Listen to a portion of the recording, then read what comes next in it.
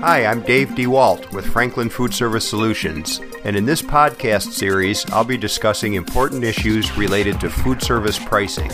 If you'd like more information, feel free to visit our website at www.franklin-foodservice.com or call us at 239-395-2787. Straight talk about food service pricing. Part 9, FedEx for Food Service. Many years ago, I read a book by consultant Glenn Terbeek suggesting ways the retail grocery supply chain could be improved. One point which stuck with me was the idea that distributors should not take ownership of manufacturers' products, but instead should charge a distribution fee for their services. Terbeek writes, quote, "The third-party distributor does not buy and resell product any more than Federal Express buys and resells the packages it delivers. Rather, it earns a distribution fee for doing something better than the individual trading partners can, i.e., timely and effective logistics." End quote. On the one hand, it's a compelling idea. On the other hand, it smacks of the days when some manufacturers tried to label distributors as mere drayage houses. The truth is, food service manufacturers want and need their distributors to be more than drayage houses. For one thing, manufacturers aren't interested in setting up direct billing and collecting relationships with every operator who buys their products. For another, operators aren't interested in receiving and paying invoices from every manufacturer whose products they use. What's more, distributors do offer some level of marketing and sales support. So the notion of selling direct to operators and just paying a distributor to store and ship product really isn't feasible. Now for the distributor's point of view.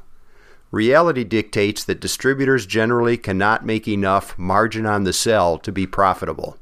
A significant amount of income from manufacturers is required to keep most broadline distributors in business. But it's no secret that manufacturers resent the way distributors position these payments as marketing programs while offering little marketing value beyond keeping the business. So it makes me wonder if there isn't a better way for funds to exchange hands between manufacturers and distributors, a way that recognizes and rewards the value that distributors provide to manufacturers, that frees everyone from the charade of distributor marketing programs, and a way that provides predictable income for the distributor and predictable costs for the manufacturer. Here's the idea. The manufacturer's list price reflects the suggested retail price to the operator. This is also the price shown on the manufacturer's invoice to the distributor. But this invoice would also have a single line on the bottom showing the distribution allowance provided to the distributor.